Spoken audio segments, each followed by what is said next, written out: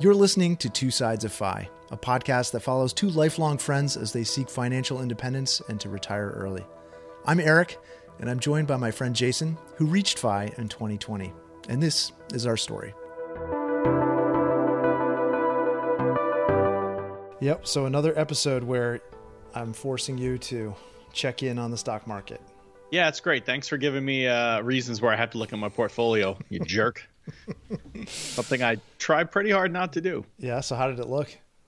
It's down more than it was the last time I looked. So I don't want to say I'm surprised, but I don't exactly need to see the number because what am I going to do with it?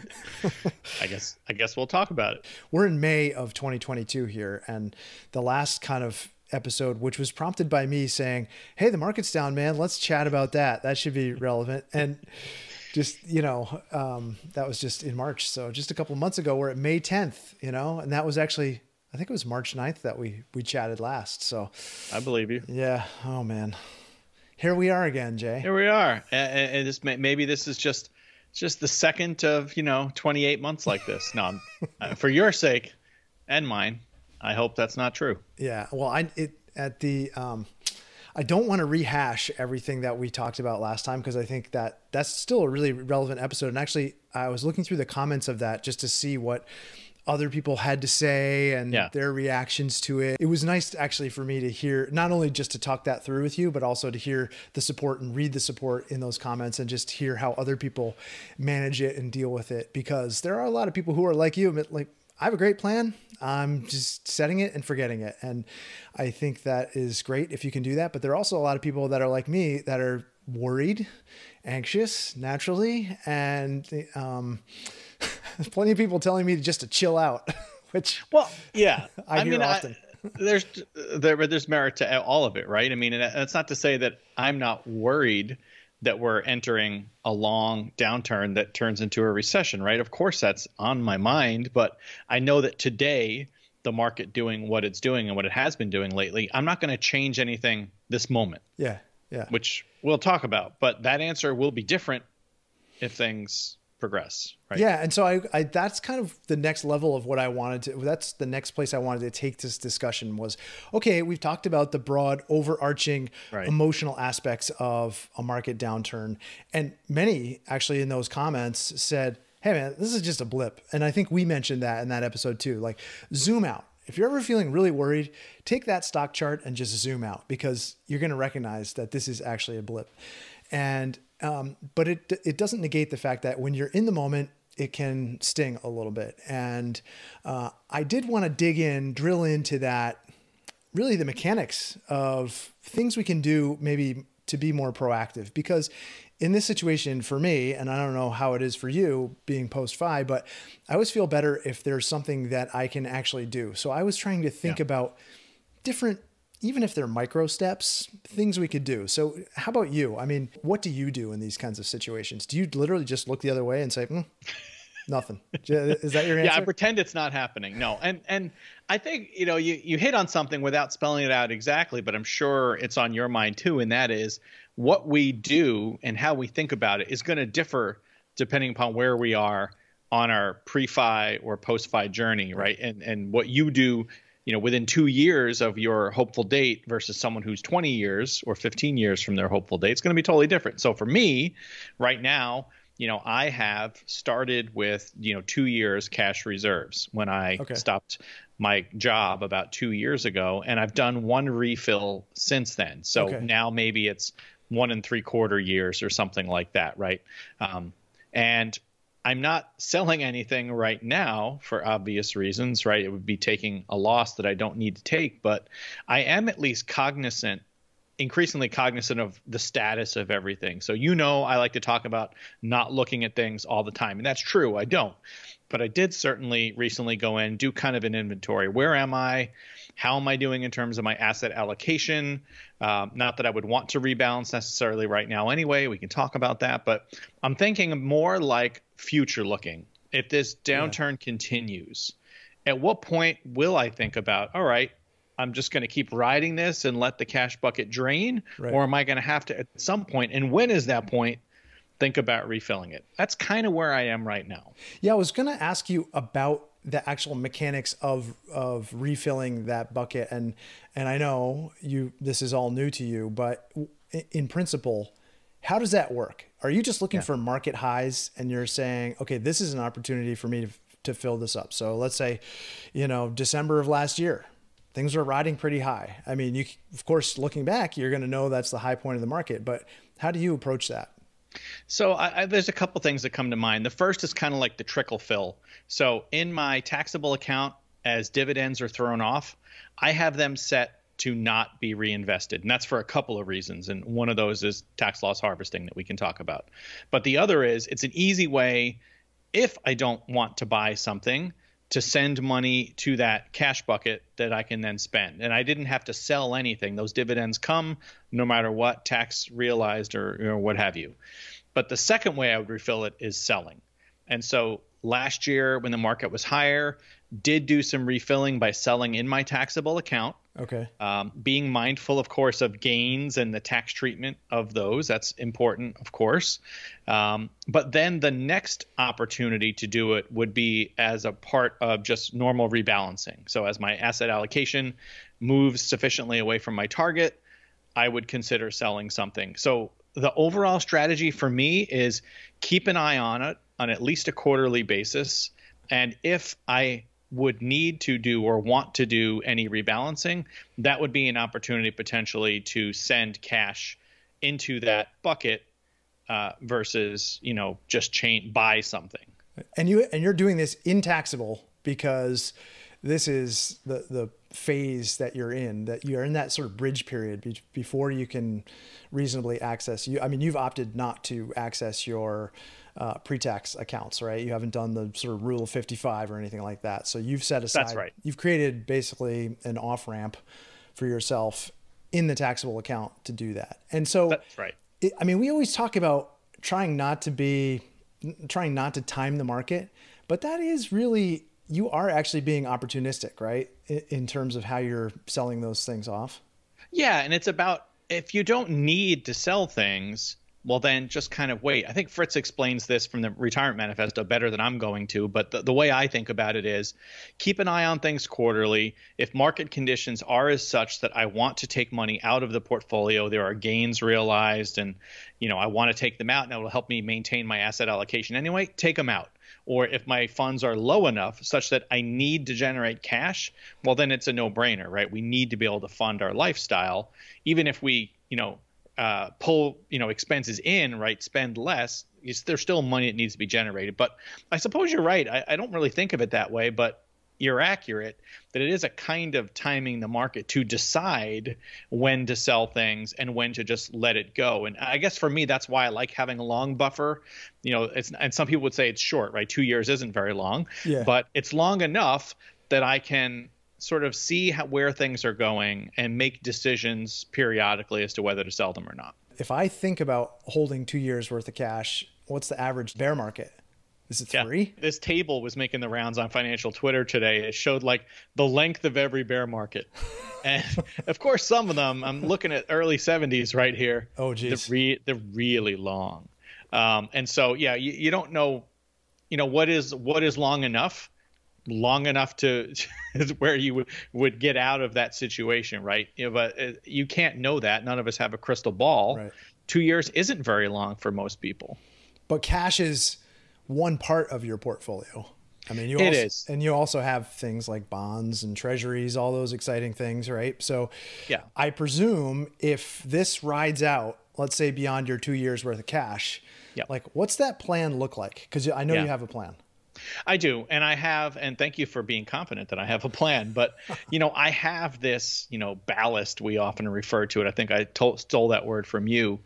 I have that fixed income in my taxable account. It exists in various parts of my asset location strategy, but I have, intermediate term treasuries and a total bond fund that I can sell before I would have to even think about selling stock when I didn't want to, right? If the stocks are down a lot and I don't want to sell them, I have this. Now, of course, right now, somebody's starting to type a comment saying, well, bonds are down too right now. And they are. And sometimes they are more correlated, at least directionally, if not in magnitude, than other times. So right now, both are down.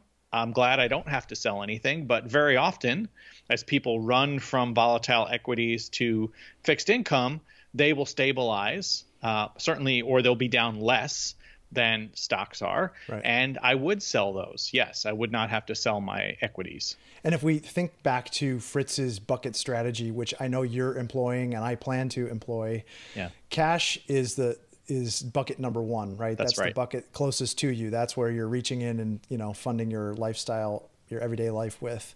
That's right. Bucket two is the bucket you were just speaking about, right? These assets like bonds, treasuries, things like that. And then bucket three are the stocks, right? That's right. And so it is this kind of strategic game of when do you dip into what bucket? I mean, it's obvious that you're going to be spending down the cash in a prolonged downturn, but less obvious when you get to bucket number two, I would think. Yeah, I think so. But I think to another point that we often discuss is having a cash position and is giving me optionality. Yeah, right. Right. So I don't have to do something right now. If I get to the point where I simply must do something, right, I pulled other levers, decreased spending, looked at opportunities to bring in more income. Well, yeah, I'm going to sell bonds if both bonds and stocks are down. But I have options. The option here is to be able to wait right now because I'm using my cash. Right. And I'm also, maintaining my low withdrawal rate. I'm still withdrawing at below 3%. I'm at 2.7% on the year.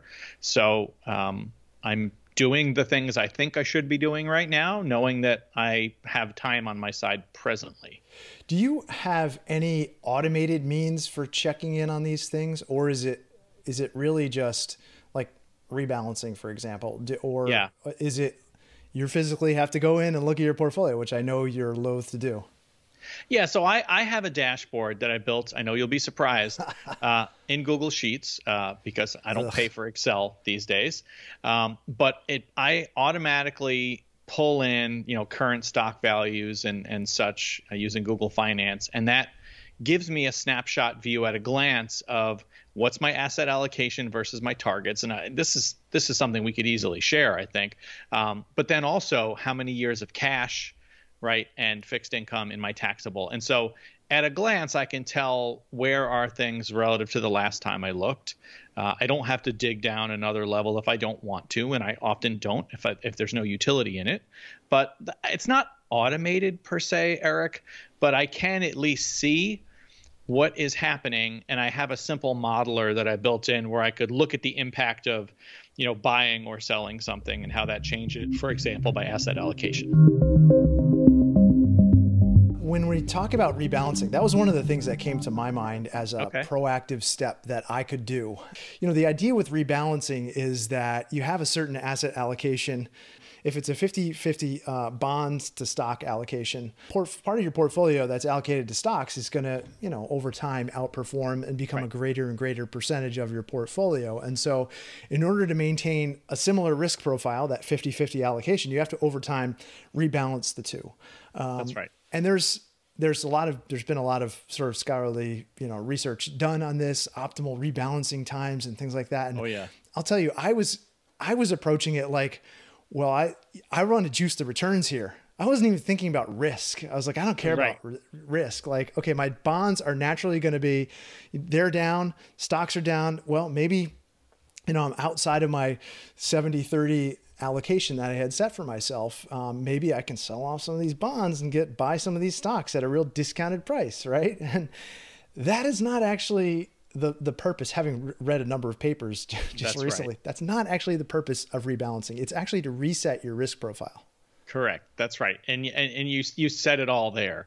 I mean, and this is the balance. It's definitely very clearly the balance for me right now. And it also is, I'm sure what you're feeling with, a couple of years to your target, timeline, the same thing you have to be thinking, because it's so tempting, this idea of like dry powder and buying opportunity. Totally. And that's a very different calculus if you're 10, 20 years from early retirement versus, oh boy, I'm almost there, right? Because you're trying to manage risk. And that is absolutely what rebalancing is all about, is maintaining that risk profile that goes to your asset allocation, which you set in your individual, your investing philosophy statement.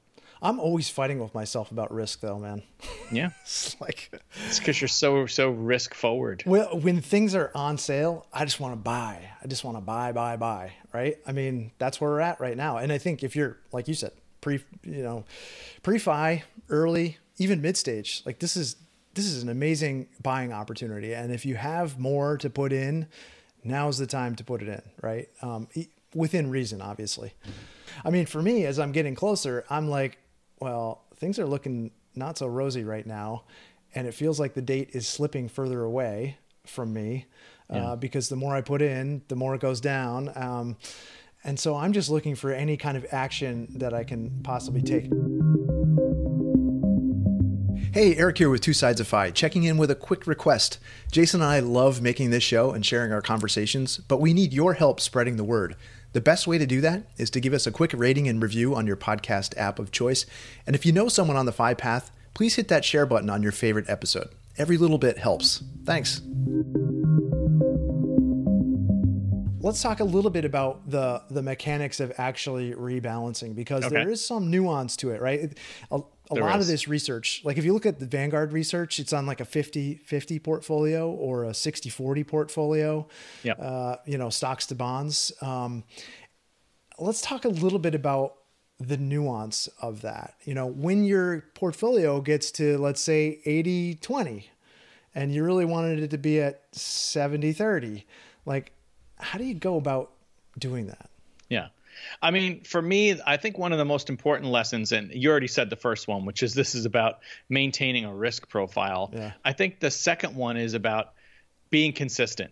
Because when I read those studies, the ones you're talking about, the Vanguard one, Michael Kitces had a really good one a few years ago. You want to be consistent, because the short answer from all those different simulations was there's not necessarily an ideal frequency or sort of thresholding approach, right? If it changes up or down by this amount, that's ideal.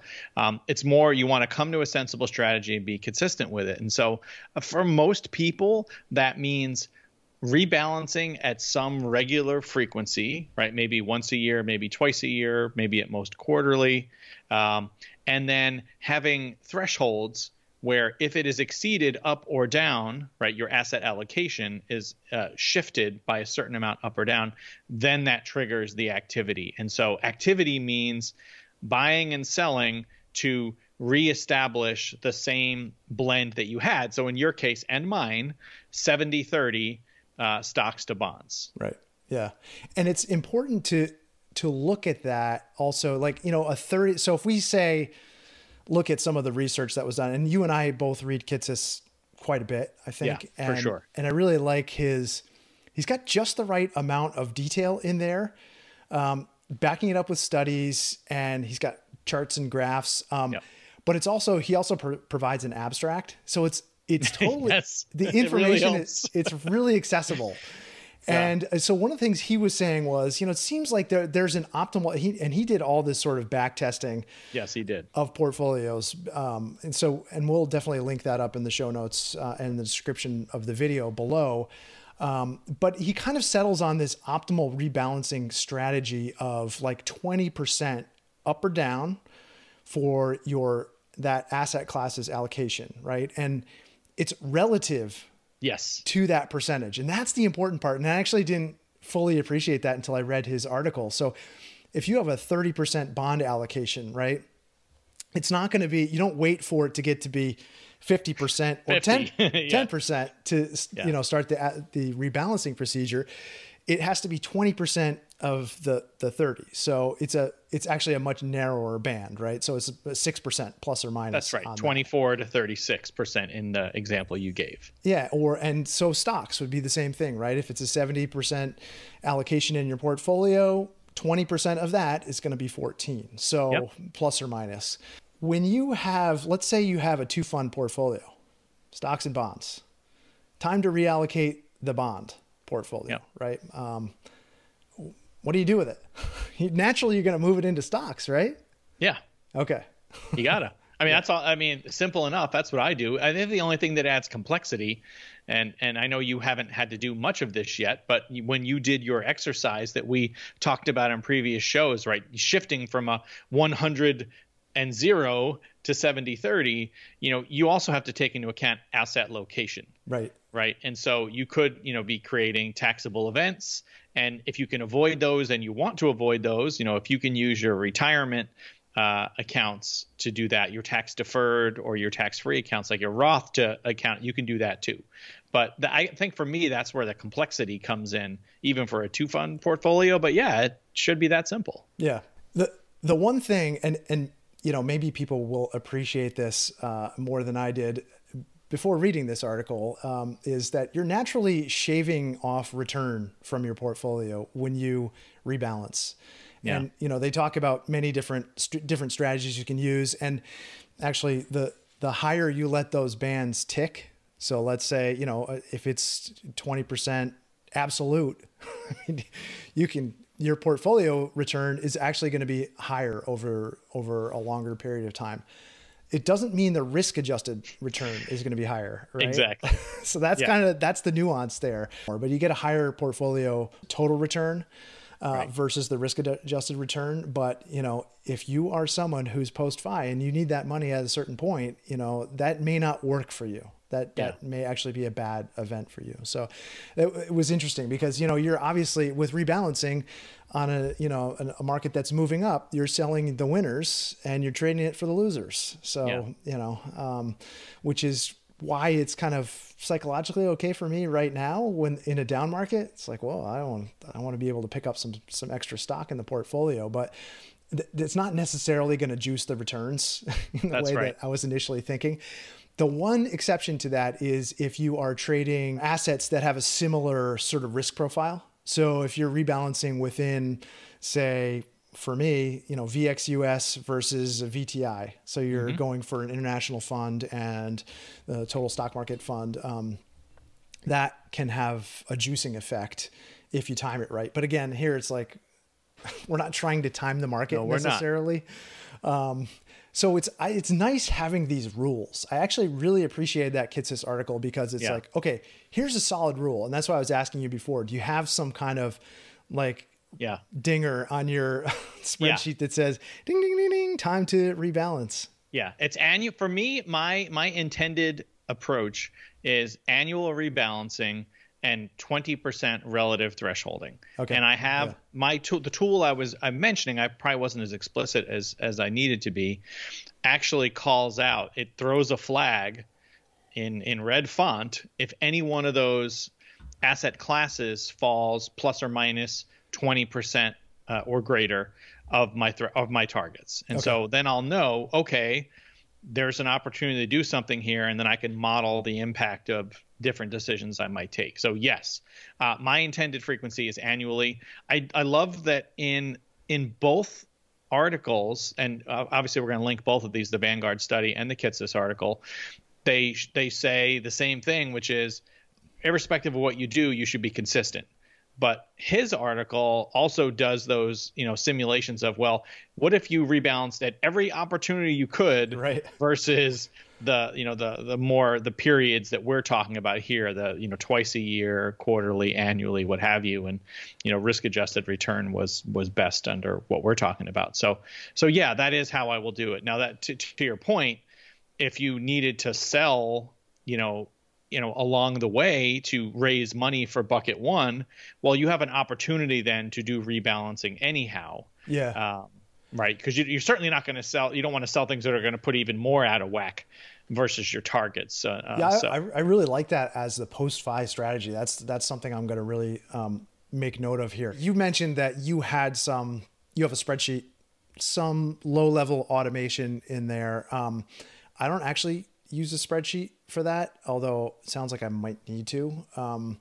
I've just been looking at it through Personal Capital. Do you ever use that site at all? Yeah, I used to, until I built this spreadsheet, I exclusively used Personal Capital. It's so easy, and it's free. Yeah. So, and Personal Capital, basically you link all of your accounts in there. So, you can link bank accounts, you can link crypto, all of your brokerages, and then it does kind of a real-time pull-in of all the information that you have. And then what I like about it most is that when I'm looking at asset allocation, I can go over to a listing of the accounts and I just click on asset allocation and I can see where my bonds are. It's separating out between international bonds and government bonds and, corporate bonds or whatever. It's very granular in that way. And then there's a stock allocation, international stocks. And then obviously if you have individual stocks, which I don't, you can look at those too. But I just find that's a real handy tool to use. I think they have an app for your phone too. Yes, they do. Yep. And totally free. So we actually have a link that if you want to use it and try it out, you can use our link to sign up for it. And I think they actually have some advisory services too, depending on how much the value of the accounts that you link into the site are. But yeah, definitely a useful tool. I will say, I went in there to look at it recently and it didn't fully categorize all of my bond positions. So it was actually leaving some of them out. So something to pay attention to. Things weren't adding up. I was like, oh wait, we're missing something here. So, no tool is perfect, but I really like for a graphical interface and a kind of broad brush overview, that seems good. You use your spreadsheet though to if you want to rebalance and you have a more complex portfolio, you actually do need some level that's beyond personal capital, right? Yeah. But I think, given the sort of stage of the bulk of our audience and where they are on the journey, I think it's a really wonderful tool, especially for earlier stages. But yeah, the main reason I like my approach is because I have a little bit more complicated. I still don't think it's complicated, in terms of the number of funds. And I like the ability to sort of interactively plug in the, potential buy or potential sale and see what it does to everything else. It just makes it easier to plan trades. Yeah. No, so that's why I have a spreadsheet approach. Yeah. I bought a really detailed spreadsheet, financial planning spreadsheet, and I love it, but man, it's taken me so long to really get my head into it and plug in all the data. And I could see once it's built out, it has I don't know, maybe 50 tabs at the bottom of this thing. It's 50. Yeah, it's a lot. Oof. It's a lot, but it captures all of estate planning and college planning and, a lot of different things. But as part of that, it has an asset allocation and a rebalancing tool. So you put in your funds and everything. And then, if you need to get back to a certain allocation, it'll tell you what to sell, what's overweight, what's underweight. You can set different bands and things like that. So there are a number of tools available and out there. Personal Capital is free and could set it up this afternoon, basically. Yeah, and seems to be one of the most popular, honestly. It's talked about on most of the podcasts I listen to, and there's some pretty good guides out there as to how people use it as well for their FI journey. So that also is always appealing to me if there's good information out in the community. Yeah. I mean, there's many ways to do this. I don't personally use Wealthfront or Betterment, but I know there's these kind of robo advisors, right? And that's one of their claims to their real value, right? They can do automated loss harvesting and automated rebalancing. I was actually looking some of those up today. That's 25 basis points, a lot of those, or more, or 30, or the fees on those. Yeah, that's significant. And I look at the difference between, what you were just talking about in terms of the frequency of rebalancing and how it impacted portfolio performance over the long term. It's well, you might as well just let it sit. Well, here's my thought on that. I mean, I see the merit or why people would find robo advisors attractive, right? The fees are relatively low compared to other approaches to getting, support through advisors, planners. Like a 1% fee, for example. Yeah, right? No matter what kind they are. Yeah. And it automates things that could be annoying to think about, or if you don't want to think about because you find them tedious, like loss harvesting. On the other hand, if any of your portfolio lives outside of a robo-advised account, you're now at risk for wash sales and violating the wash sale rule. And that could be a real problem, right? I mean, it'd probably be useful to explain that.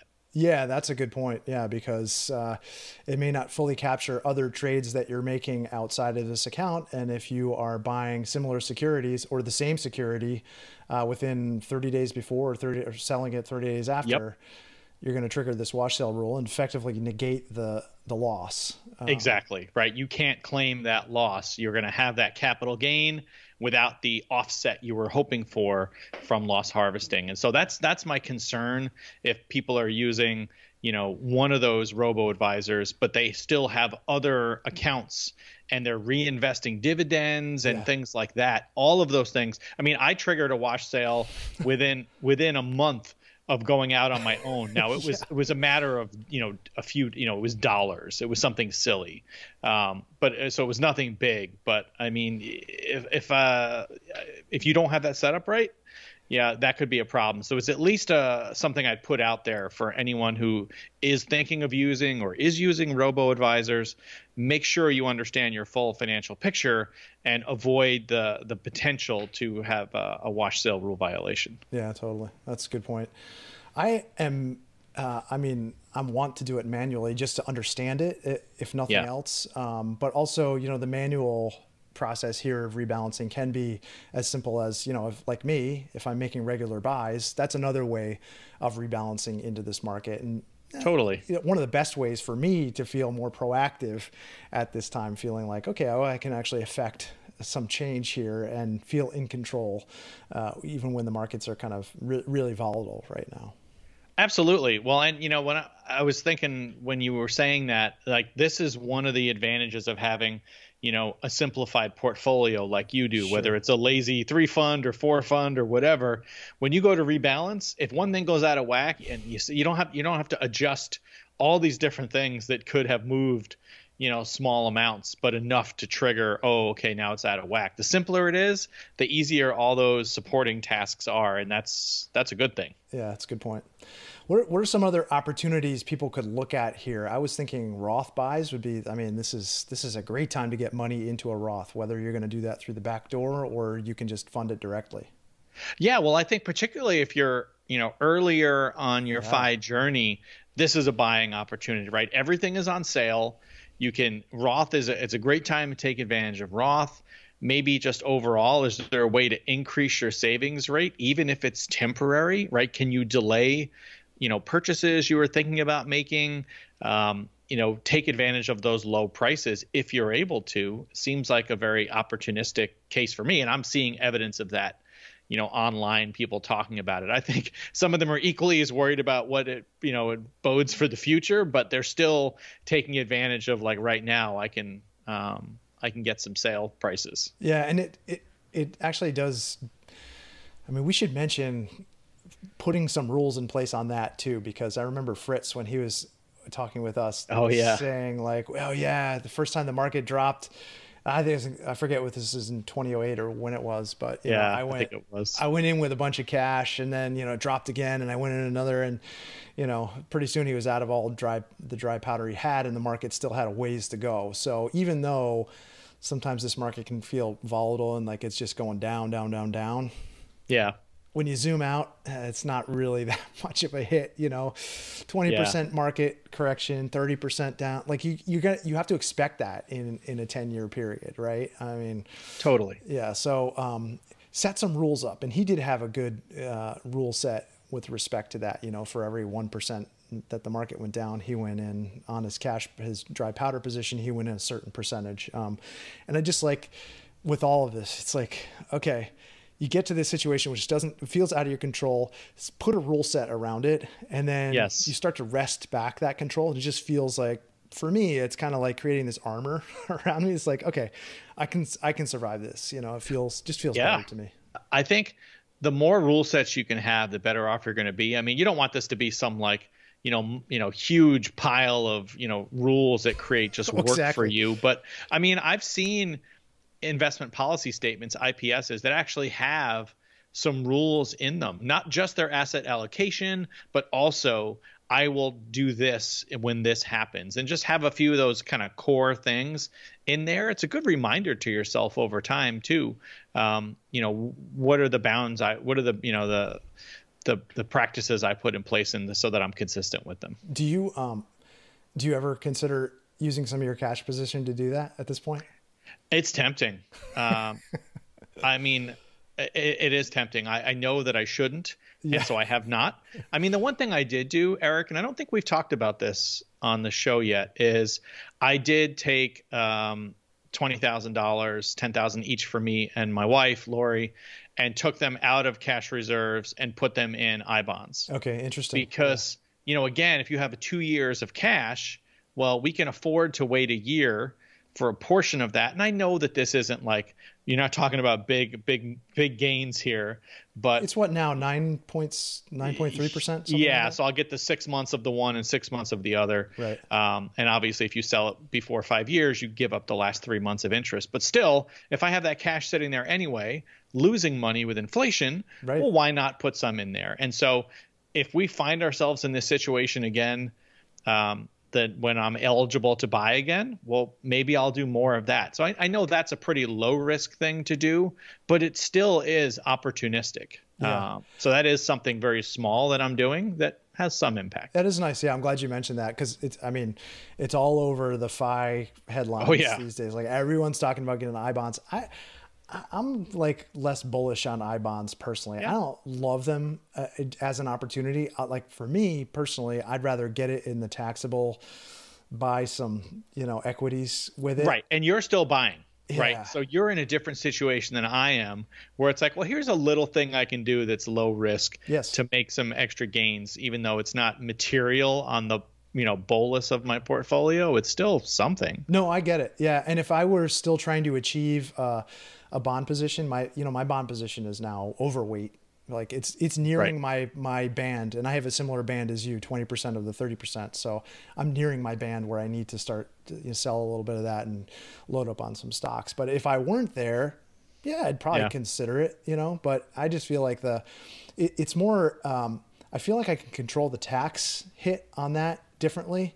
Because I don't know if I can really truly consider that a cash position for, let's say, loading it up for the next 2 years, right? So I'm going to start building a cash position, and that's maybe another question for you. But if I'm thinking about retiring in 2 years, I need 2 years of cash or 18 months worth of cash. If you want to follow a similar strategy to what I did and what Fritz did, he's got 3 years. I think I have 2. Right, but I don't know.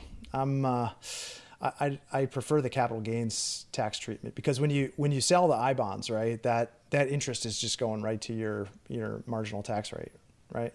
Right. On the same note, I'm also you're controlling that. I'm controlling my income. Yeah. I think most people in the fire community, or many people in the fire community, are familiar with Go Curry Cracker's series on the first $100,000 of gains is effectively tax free. Right. That's another thing we can link up. But if you could stay below that 0% capital gains limit, well, not such a bad thing. And managing your income is important not only for that, but also for in the United States. Obviously, here we're talking your Affordable Care Act, your medical subsidies. Absolutely. So if that's something you're counting on, then that's another consideration.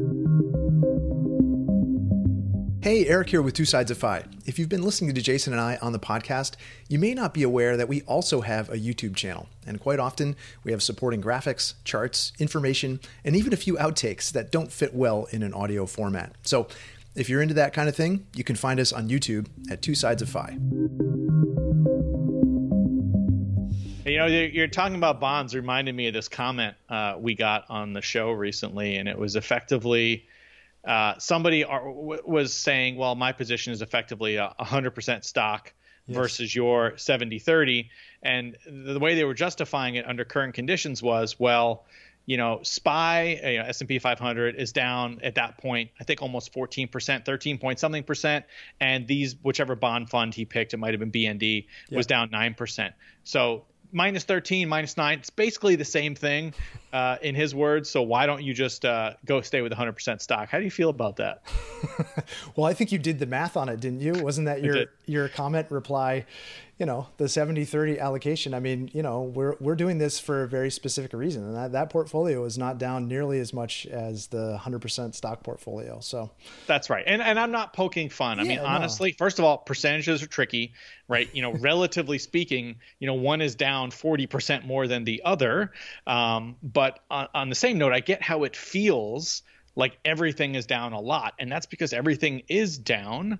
But on the same note, this isn't just about total return like we talked about earlier. This is about managing risk appropriately for the longer term, right? And so we try hard, as much as our brains are wired for that sort of instant input and reaction, that we're not just managing today, right? We're looking a lot farther ahead. Yeah, and I think this also makes a case for, I mean, here again, we're going to talk about optionality, right? If you get into a situation where you need to rebalance or, you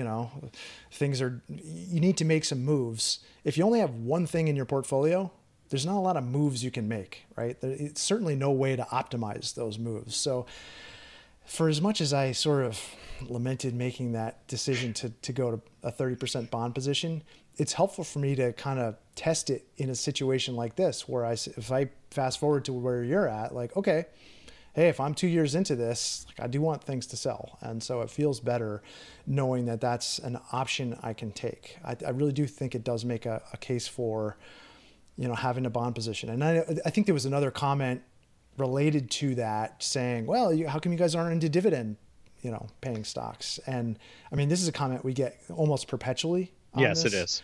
On this channel, I think a lot of people in the FIRE movement, like, they think about dividend paying stocks because feels like a consistent source of income. What do you say to that? Yeah, I mean, it's one of those things where I really need to write a proper formulaic response because it comes up so often. Yeah. But candidly, there are people in the FIRE community or in the financial community in general who believe dividend stocks are in fact the cure-all for everything. Yes. That they will solve any problem you have. And while there's nothing bad about having income, right? Dividend income is a part of anyone's portfolio, but the strategy of specifically picking funds because they generate high dividends as the main source or one of the main sources of income, at least is higher risk than I have interest in. Yeah, because of course it is a math exercise at the end of the day. That balance sheet, that valuation of the company has to reflect the payment of dividends. And, people will tell you, well, no, it does. The stock price doesn't go down in direct reflection to the dividend. Or if it does, it always comes right back. And that's not true mathematically. There's lots of history to look at. And yes, there are companies that more consistently pay dividends than other companies. And those are the ones get talked about. J&J comes up all the time, for example. Aristocrats, right? I can see people typing already. The aristocrats, buy the aristocrats. There are companies out there who have never, ever cut a dividend. Because that's what I say. Well, we get to a time like this. Yep. Company's going to cut the dividend. What do you do then? And it's like, it's a terrible time in the economy and things are costing more and you actually need more money and you're getting less from your portfolio. So what do you do then? It's like, well, I don't buy those kind of stocks. I buy just the aristocrats. And you can buy an ETF of all the aristocrats. But, look at the expense ratio on those. That has a different set of costs and it's fine. I mean, it's just a judgment call, right? You have to decide what is right for you, but also go into it eyes wide open, knowing that there's no free lunch. That's right. And I like the way you put that. You're reading my mind here. I was going to say, it's not our position to say someone's approach is wrong. Right. I mean, if there's a flawed assumption there, we're probably going to talk about, oh yeah, we get it right all the time. That's why we have so many episodes about all the mistakes we've made.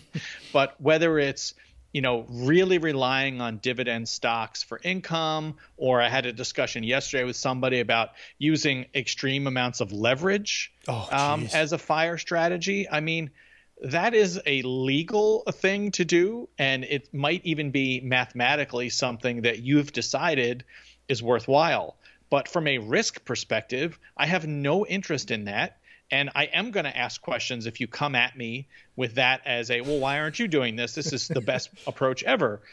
Okay, I hear what you're saying, and I've looked at your example. But honestly, risk mitigation is an important part of what we're trying to achieve because we're solving long-term math here, right? So if I have and you have 40 or maybe 50 years of lifespan left, well, we can't be taking all these dice rolls that might work out or they might go really wrong. So, you and I are on the same page with let's get fees as low as we can. Yes. Let's simplify the management of our portfolio, and let's get as, appropriate exposure to the market. Let's diversify, and let's be consistent in how we do that. And that works for us and a whole lot of other people. If you are comfortable with a much higher level of risk and a willingness to go back to work if you need to because you've tanked your portfolio, I can't fault you for that. It's just not the approach that I or you, not speaking for you, but you've made this clear, that's not what we want to do. Simpler is better,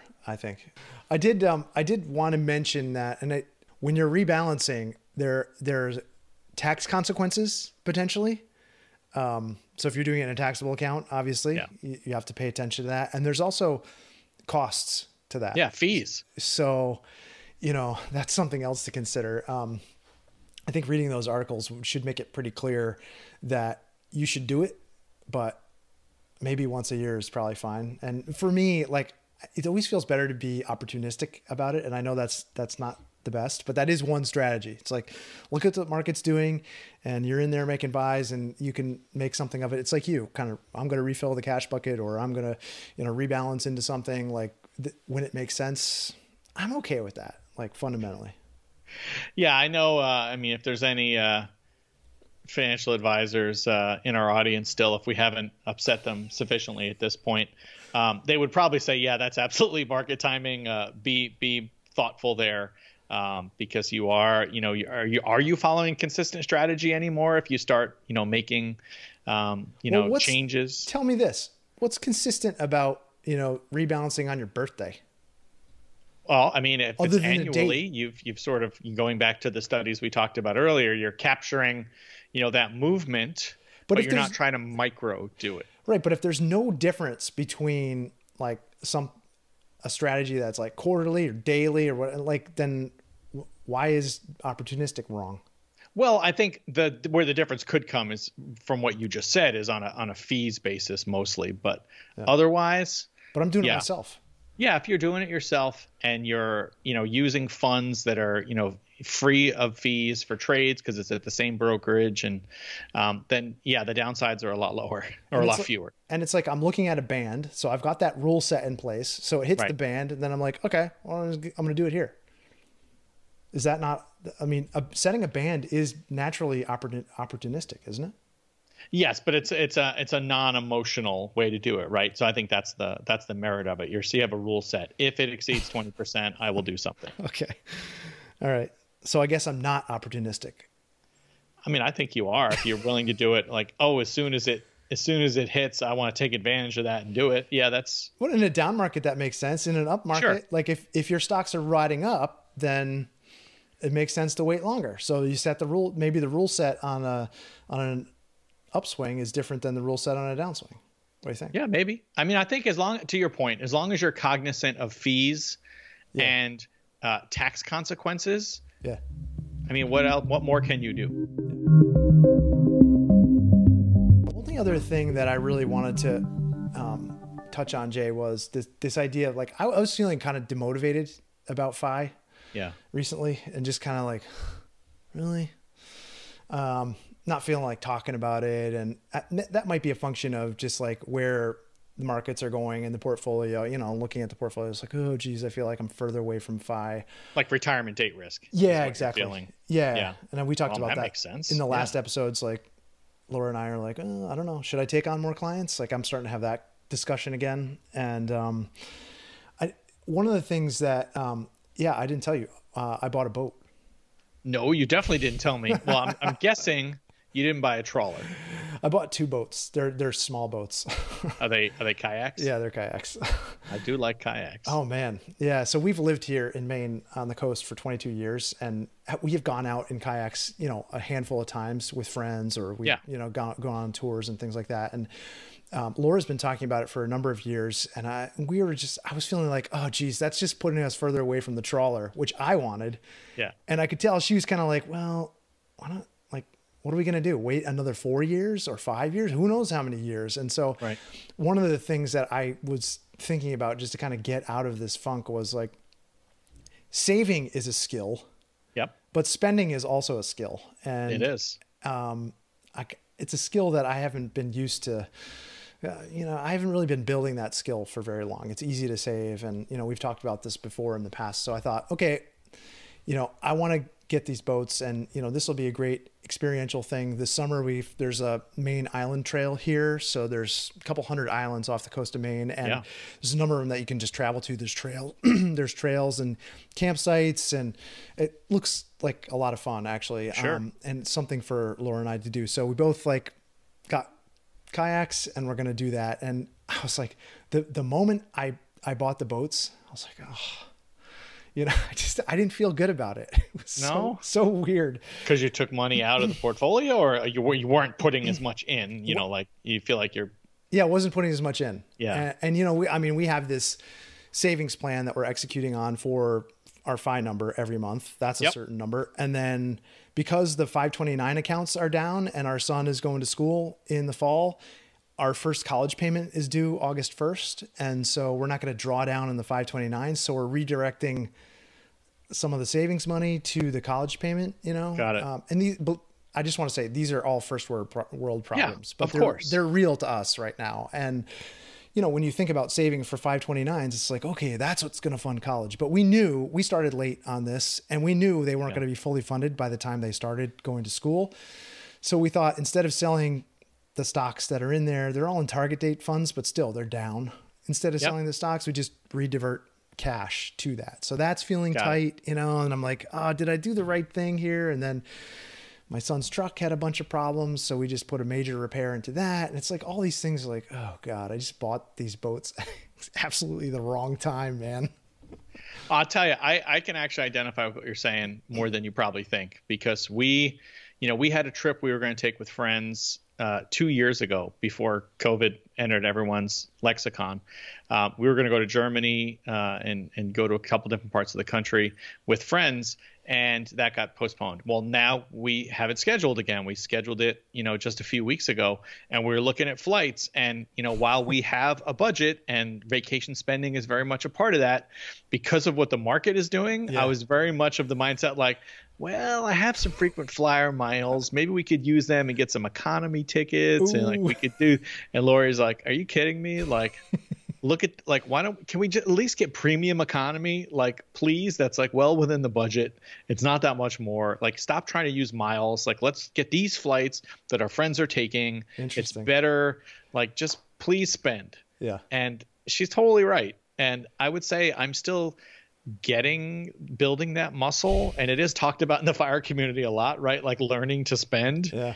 Because my inkling is still like, well, maybe we should cut back a little more. But I will tell you, I will give you, I'm going to give myself a pat on the back, because I did what I talked about with you when you were out here visiting me, and I simplified my budget.